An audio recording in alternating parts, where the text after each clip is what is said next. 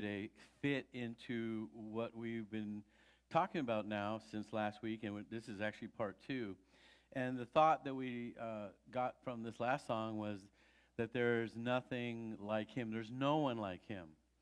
One of the theological words that we like to use, or the Bible uses to describe God, is holy. What does that mean? It sounds really special, but what does it actually mean? Well, it means that he's separated, he's apart, he's unique. There's no one like him. So that song fits really good into what we're going to talk about. Jesus is superior to the old system that the Hebrews practiced, right? We'll get a little bit more into that. And then the first song also talked about the fact that if God is for us, then who can be against us, right? And we're going to look at, because one of the challenges of interpreting this passage of Scripture is the temptation to look at what this passage describes as some people that had fallen away. The word literally means had departed. They'd gone back to their old ways. So it's really easy for people to misinterpret who they're talking about. The question is, who are these people that this passage describes? So we're going to get into Hebrews 6. I'm going to read the first 2-3 verses first, and then we'll get right back into it because we got into this last week. Okay?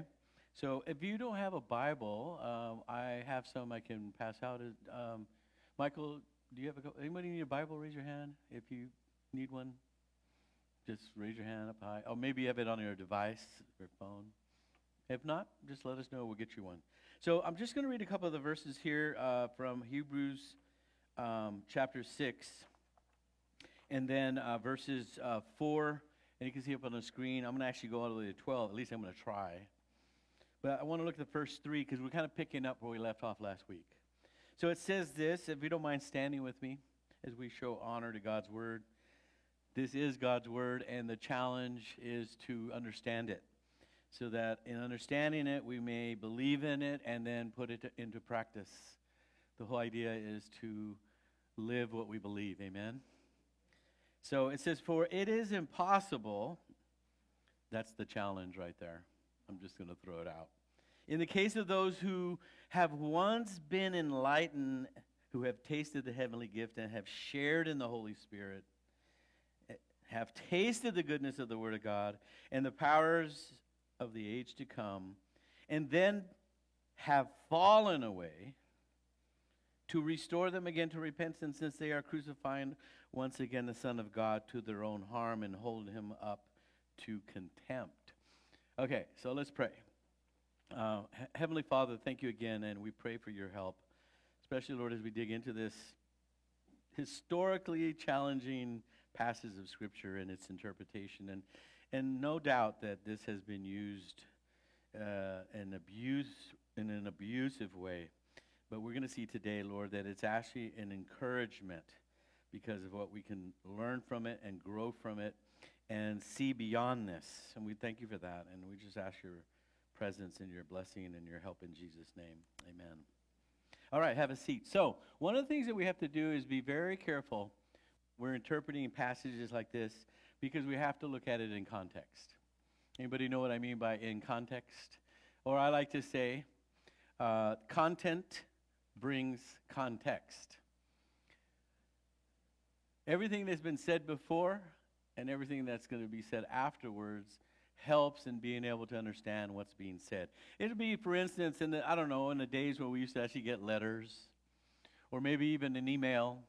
We can't just go right into the middle of the email and just read a couple sentences and understand what the email's saying. I have that problem sometimes at work.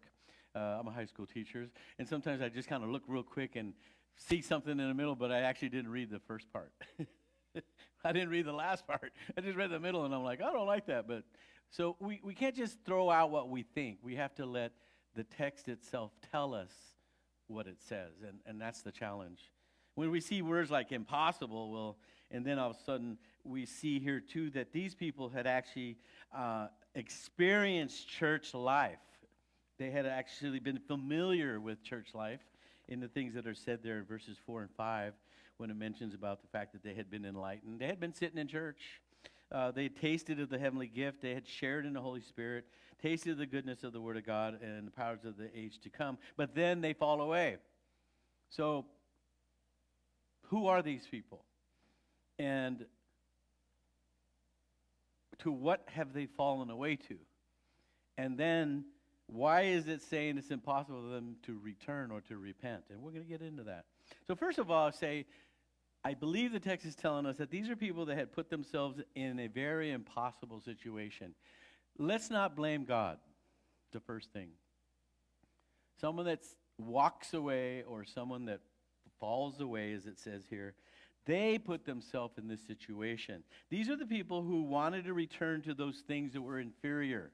These are the people who insisted on returning to, and here's the key, they wanted to go back to a work-based, effort-based religion. So a place where you earn your salvation, like the Old Testament. Okay? So it's the basis of our relationship is either like it was in the Old Testament with their rituals and their ceremonies and their traditions and their sacrifices and all of the stuff related to that.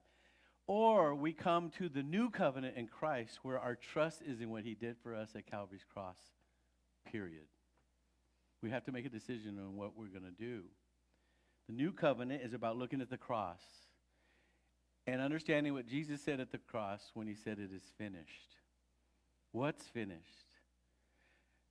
Whatever need to be paid, the debt that was owed by us as sinners, Jesus paid the price in full.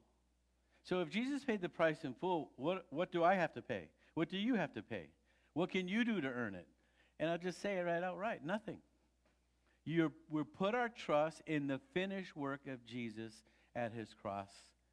And we trust that what he did was sufficient. And we know that it was by the fact that the Father raised him from the dead 3 days later. And the reason why the resurrection is so important is because it's like the Father put a stamp of approval on what he had done at the cross by raising him from the dead. And it justifies who he said he was, and it justifies those who believe in him. So we are right with God based on what Jesus did for us.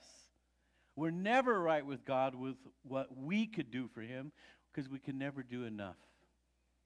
That's the problem here. They wanted to go back to the old religion, the Hebrews, because remember, this is a book to the Hebrews. These were Hebrew Christians or Hebrews who come to hear about Christ. So instead of depending on the finished work of the cross, they wanted to return. So we also know that because of what we read there in verses 4, 5, and 6, that these were people not only who had put themselves in a difficult situation. See, we get ourselves into difficult situations. We can't blame God. If we depart from what he's gifting us and thinking there's some other way or some other manner in which we can have access and a relationship with him, then we're the ones who got ourselves into that issue, into that difficulty. The other thing is that they had known the difference. See, they had heard the word. They had been in experienced church life, right? But they wanted to go back to the temple. They wanted to go back to the incense. Oh, it smells so religious in here. They wanted the candles. They wanted to go back to the priests and to the robes and to all those tangible things that you can touch in those systems of religion, instead of simply just walking with Jesus. We make it so complicated sometimes. They wanted to go back to, and again, the whole letter of the Hebrews, they wanted to go back to the inferior things, and they left the superior thing.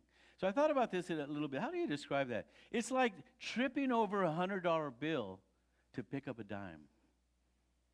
Does that make sense? You trip over the $100 bill becomes an obstacle, and then you fall over something more valuable to pick up something inferior. And you think you got something special when you pick up the dime when you just left behind the $100 bill. Jesus is superior in every sense. As a matter of fact, in the Old Testament, the tabernacle was a picture of the fact that Jesus, the Word of God, would dwell among us. He became flesh and would dwell among us.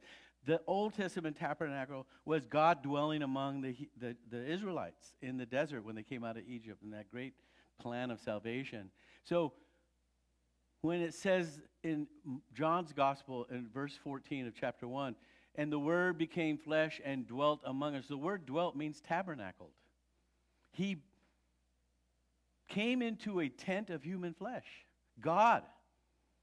So what's greater, the tabernacle that was symbolic and figurative of the one who would come, God Almighty would come and dwell in human flesh? What's greater, the tent or the actual person? Well, obviously the person. There was a table called a table of showbread in the holy place. What's greater, the symbolic representation of the one who said, I am the bread of life, or the bread that was sitting in the Old Testament temple? The candles that lit up the way into the Holy of Holies in the temple that were instructed by Moses, build this specifically and accurately the way I describe it to you.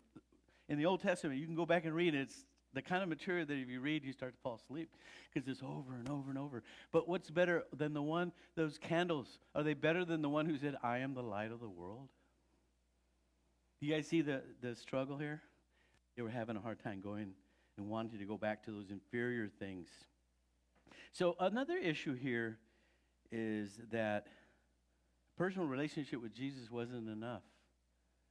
But I'm here to tell you it is more than enough. Jesus is sufficient. Our relationship with him is sufficient for our salvation. The other problem is that these are people that wanted to return to the past. Christians cannot look back. In our case, we're not Hebrews. We're not from that particular tribe of peoples. We're all Gentiles, right? So they want to go back to the old temple, but we could have the temptation to want to go back to our old lives, to the way things were before we knew Christ. So the connection can be made that way. So there were people who wanted to go and return back to the past. And here's the sad thing about it.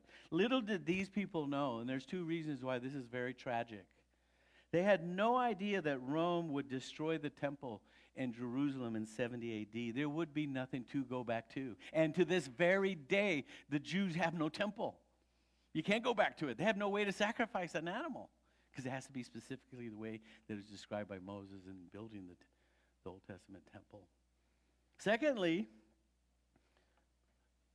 first, there's no temple to go back to, and at least they didn't know at the time that it was written, but it would soon happen.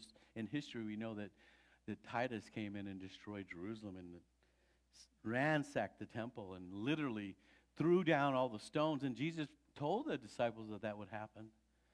And they burnt the gold. They put it on fire that it was so hot that all of the gold inside the temple went into the cracks of these stones. So in order to get to them, the Roman soldiers, what do? They moved the stones to get to the gold. And that's how it was all laid waste. So how can you go back to something that doesn't even exist? It won't exist in their minds. They thought it would. And then there's this other little passage in Romans 10:4. You can write it down and look me up later. It says, for Christ is the end of the law for righteousness. Christ fulfilled the law and thus ended that way to be found righteous before God, or right before God. Because now in the new covenant, the righteous or the just shall live by faith. So by your putting your faith in Christ and what he did for you at Calvary's cross, you are now right with God.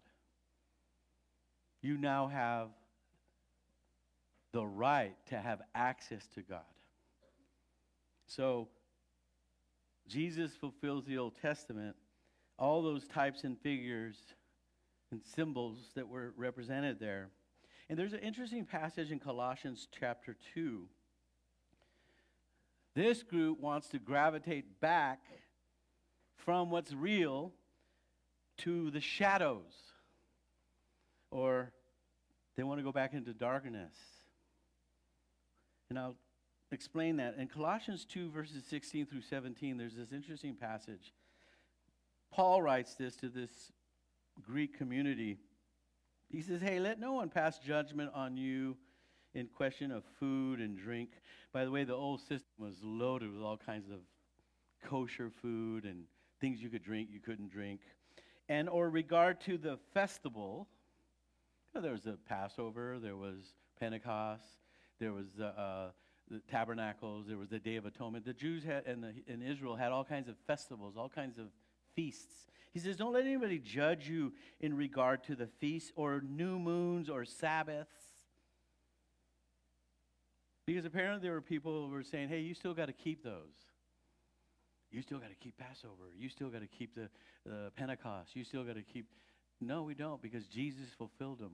And here's what it says in verse 17 of Colossians 2. These were a shadow of things to come, but the substance belongs to Christ. So it's like, for instance, my son, who I love dearly, said if he were to appear out here in the sun, my son in the sun, and I would see his shadow next to him, would I run and go hug the shadow or go hug him? What would I go and embrace? If you guys saw me out there trying to hug his shadow, you're probably going to call those people that take you away in that funny white suit. The pastor's lost it. He's out there he just went out there and shook Sarah's shadow.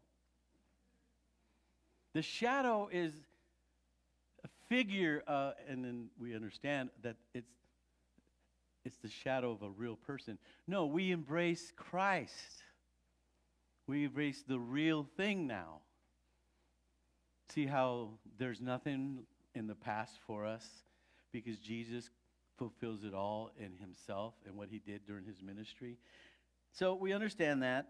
And then we understand that these are people who were familiar with church life. They were apparently in the congregation. Hey, here's an interesting way to describe that.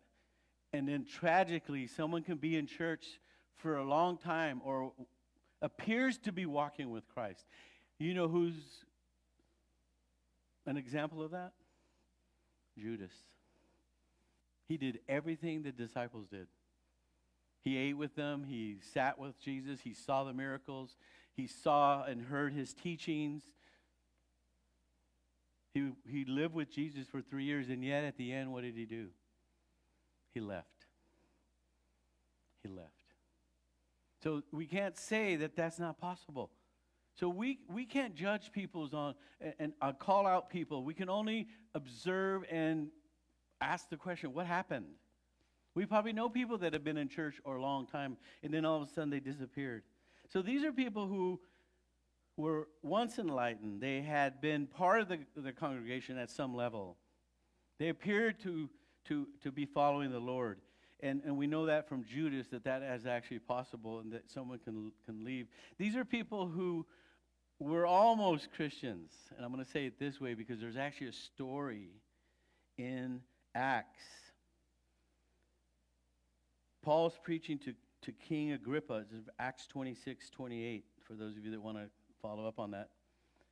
He says, and he's preaching to a King Agrippa before he's sent to Rome because he's going to appeal to Caesar. He had been charged with the crime. And Agrippa says to Paul, almost you persuade me to be a Christian. I've always found that fascinating. He was almost a Christian. Kind of scary. That close, but yet so far. Right? I have to really describe this. They sample Christianity, these people that walked away. They sampled the Word of God. They sampled the Holy Spirit. But they were not really, truly born again. It's like, okay, I'll just say, maybe the example is bad. It's like when I go to Costco. I don't know about you. I sample everything.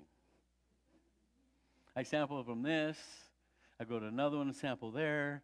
And I'm sampling everywhere, but what I'm not ever doing is actually buying anything or actually consuming anything.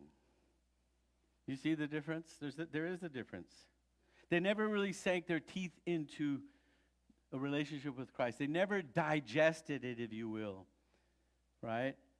And then they slipped away, and it's tragic. And we know that there can be those who were almost a Christian. Almost. So verse 6 says they had fallen away or they departed. It's impossible to restore them because here's the bottom line. Let me just get to it. By going back to the old system of religion, the Hebrew Christians, by trying to go back into the temple and practice all those rituals and ceremonies, they're rejecting Jesus. They're saying he's not enough. That's the problem. And by rejecting Jesus, we can't be saved. Acts 4:12 says, and there is salvation in no one else. And there is no other name under heaven given among men by which we must be saved. Yes, as a Christian, we have to accept that the Scriptures say that salvation is exclusive. It's one of the things we have to learn how to tell our friends when they ask us, are you trying to tell me that there's only one way to get to heaven? Yes, I am telling you that. Not because I'm making it up, because that's what the Scriptures say. Jesus plus nothing equals everything. So here's the encouraging thing. If you love Jesus, if you trust the Lord, if you put your faith in him, then you're okay. The fact that you're even here means you're okay.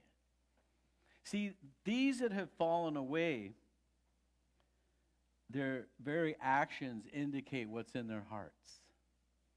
So a lot of people say, because this passage is used for people to say, you know that you can lose your salvation. That's one of the fears of this passage. That's why no pastor is brave enough to teach it. It was my turn to teach it because I'm going through the book of Hebrews. I didn't pick it today. It just happened to fall on today. Let me say this to you.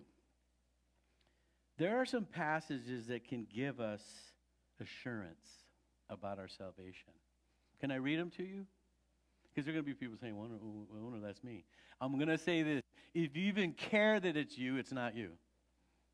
That's how this particular fallen away, why it's so difficult. Because they're going back to the things that cannot save them. But if you even ask the question, hey, Pastor, I'm kind of wondering about, and we talked already last week, about, this is not those people who are doubting, or not those people who may have sinned, or maybe had been disobedient, and now they're sorry. Because the Bible says that we have an advocate with the Father in 1 John. We can go to Jesus, we can go to him, and we can confess our sins. And what does it say? He's faithful and just to forgive us our sins. So this is not talking about that part of our walk. We do fail him. Another thing about being a Christian is we're honest. We do sometimes mess up. We do sometimes go astray. But there's a way back, a path back. It's called confession.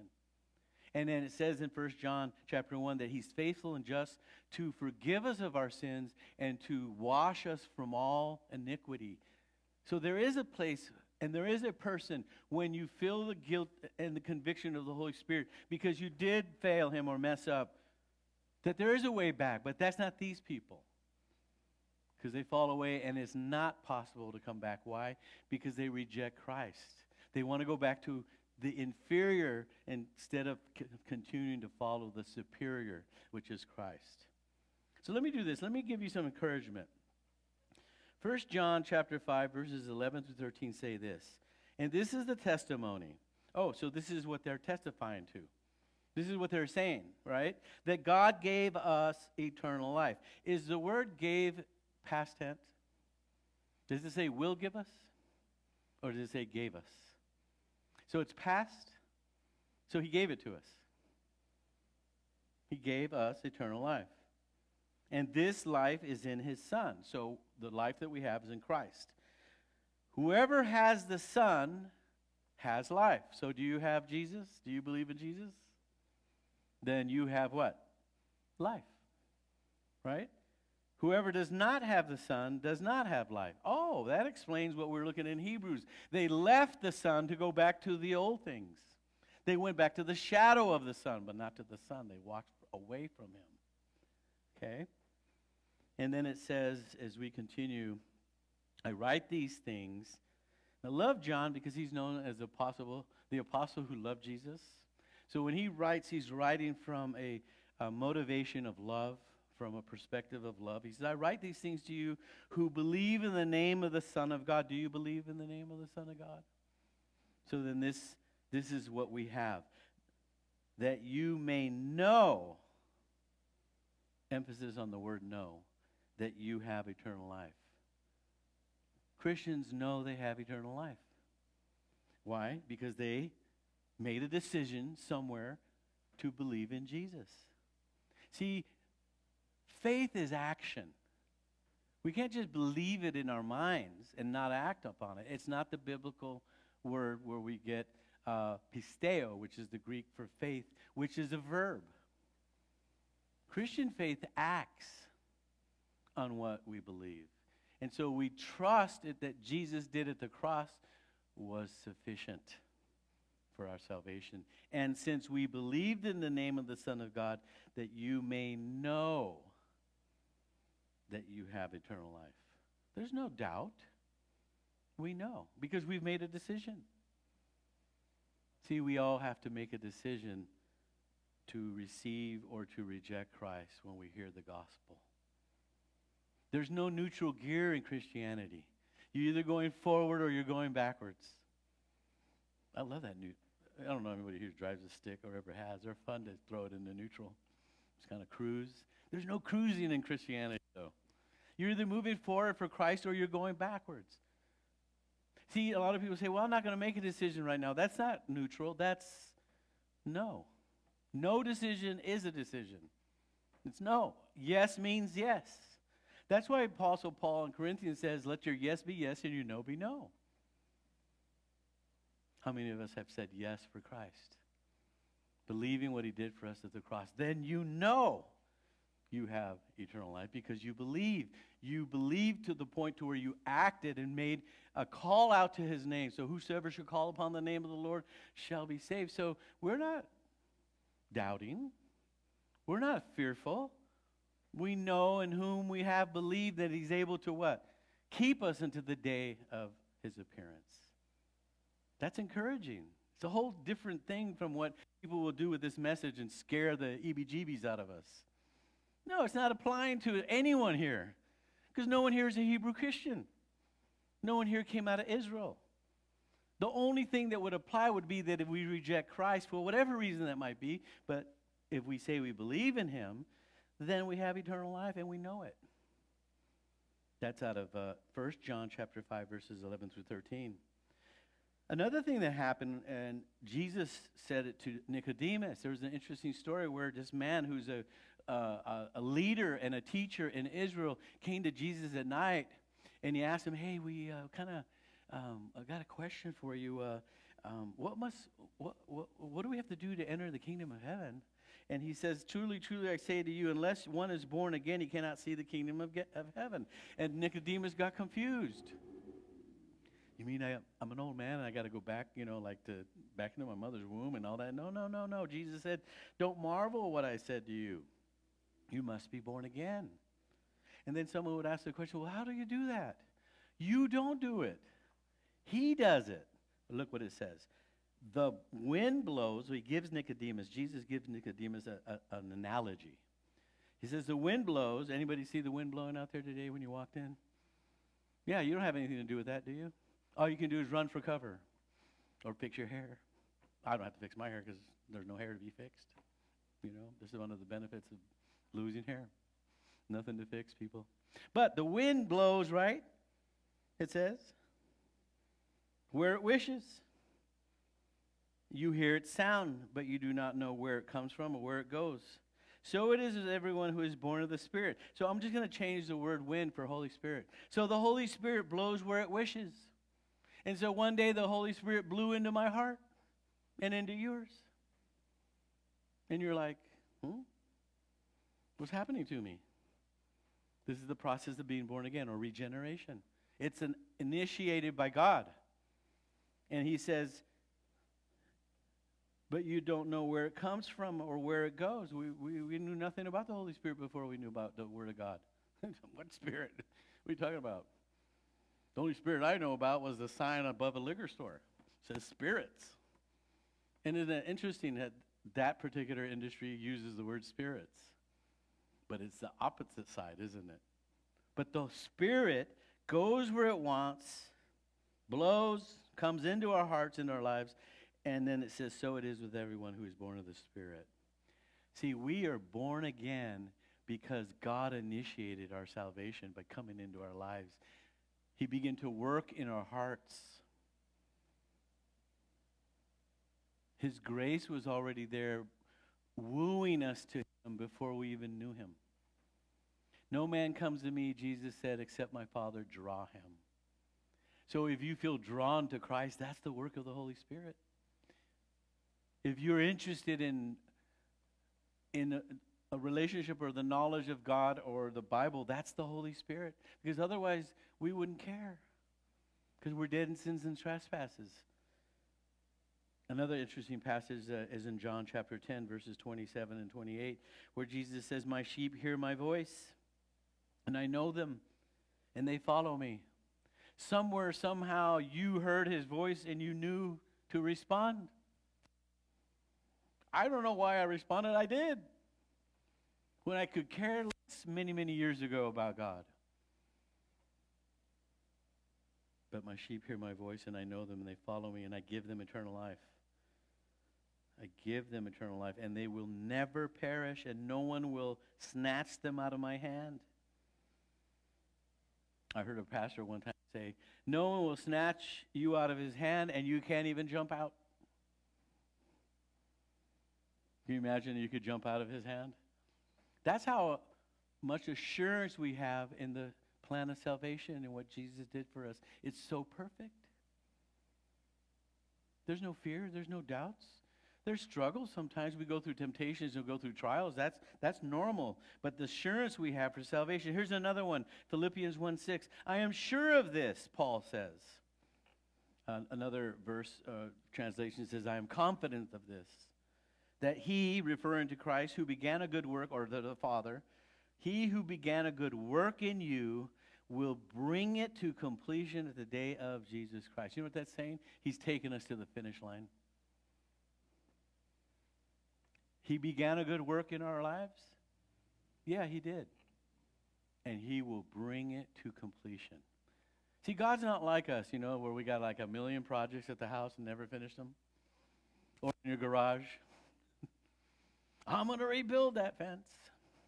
And there it is, still wobbling. One day I'm going to dig out that old concrete that's kind of rotted. I'm putting a new one in there and put some new posts in there or whatever. I'm going to build that cabinet or that bookshelf or whatever you're going to do. I'm going to embroider a sweater for my little puppy, and it's half done. We always leave things half done, not God. What God starts, he finishes. I love that. It's so reassuring. I can't wait to come back next Sunday to see what else he's going to finish. Do you see how that works? He's going to bring it to completion. Then there's these very, very powerful passages in Romans 8. Totally recommend you read that chapter every now and then. From verse 29 and 30 says this, for those who he foreknew, he also predestined to be conformed to the image of his Son. Foreknew means that God knew beforehand. Well, if he doesn't, he's not God. Omniscience, the idea that God knows everything, is what makes him God. Just like omnipotence means he's all-powerful, right? These are terms to describe God. What makes him God is that he's all-powerful, he's all-knowing, right? He's eternal. He doesn't have a beginning, he doesn't have an end. Otherwise, he wouldn't be God. And I wouldn't serve him. I wouldn't. If I ever went to God and said, hey, man, Lord, I got this thing going on. No, don't mean to be disrespectful, but you know what I'm saying. And not, hey, man, but Lord, this is what's going on. And all of a sudden I heard from God goes, wow, Robert, you stumped me this time. I don't know. Well, better go looking somewhere else for the right one that does know. The one who created the universe, and obviously by looking at it, we see his handiwork. He said he foreknew, and he also predestined to us, those who he foreknew, he also predestined to be conformed to the image of his Son, in order that he might be the firstborn among many brothers, first referring to Christ and his resurrection. And those whom he predestined, he knew our destiny. That's what that means. If everybody gets nervous about the word predestined, but because he's all-knowing, he knew our destiny already. He also called, and those who he calls, he justified. Notice it's all past tense. Past tense. It's already done. And those whom he justified, he glorified. We're going to be glorified one day. We're going to put aside this tent, these weak bodies, the aging bodies that we have. I'm going to have hair again. I want that 21-year-old body back. That's what I'm looking forward to. Remember that body? Well, some of you still haven't hit 21.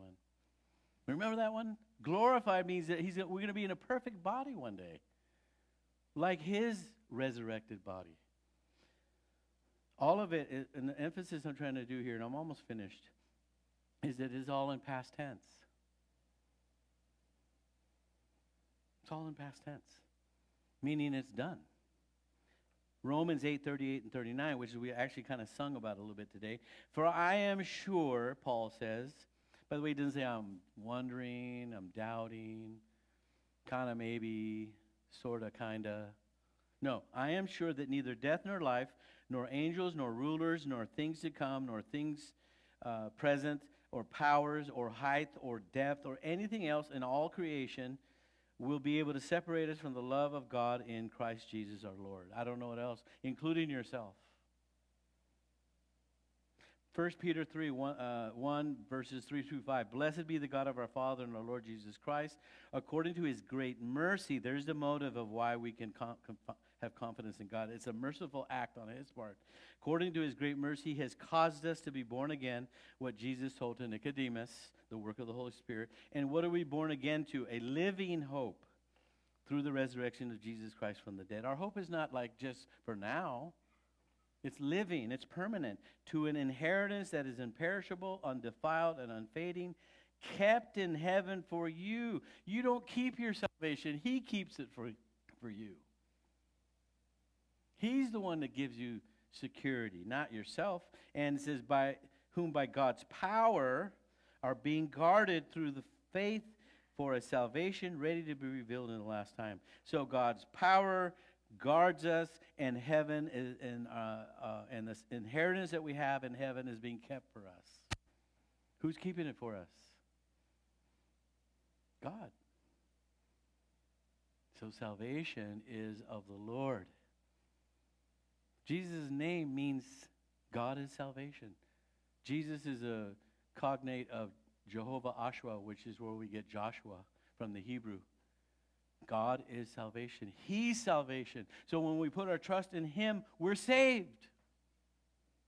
And that is that if we put a genuine trust in him, a genuine faith in him, understanding what he's done for us. A couple more, if you don't mind.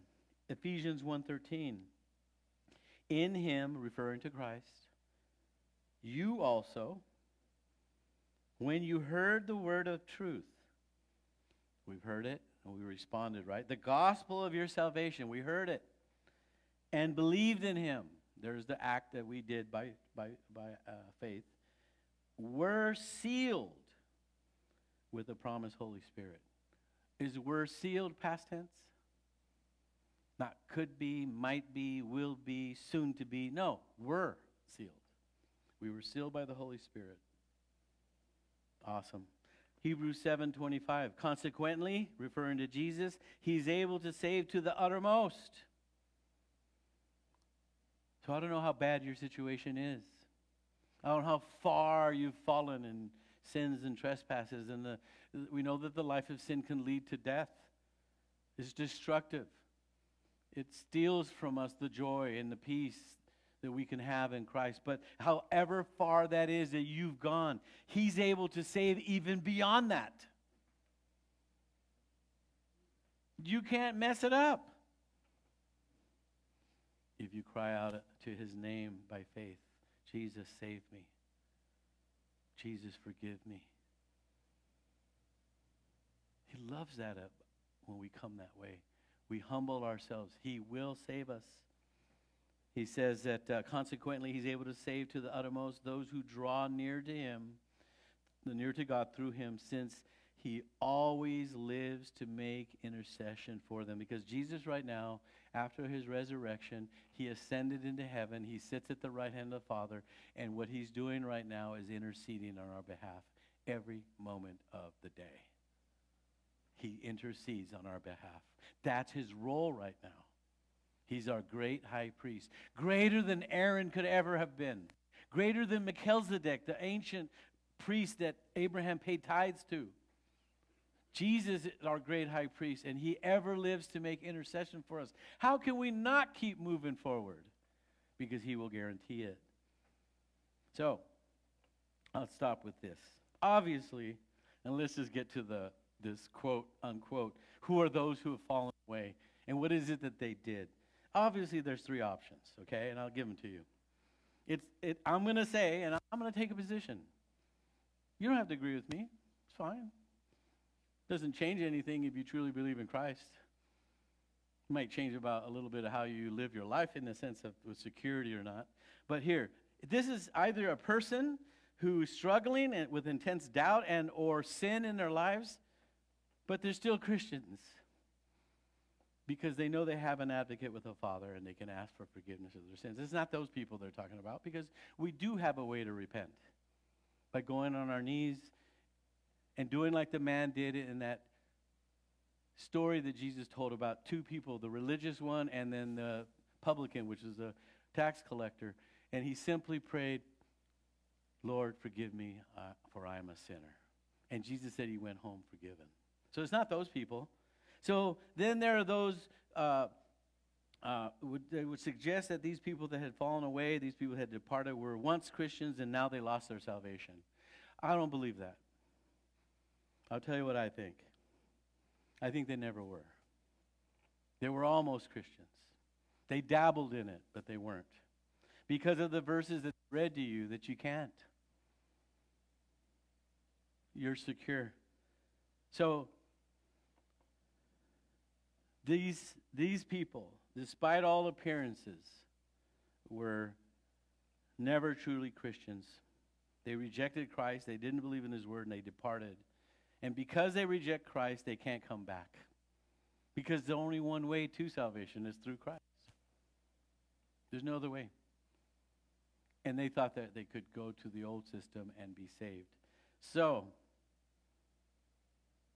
that's who I think they are. There was that passage I read to you last week in 1 John where they said that there were those who left, and John explains the reason they left is because they never were part of us. And that's a sad commentary. But those of us who can be secure if you put your faith in Christ, you're saved. Because He did the work in your heart to be able to call out in His name. Isn't that encouraging? Whew, I'm done with this section. Oh, thank God.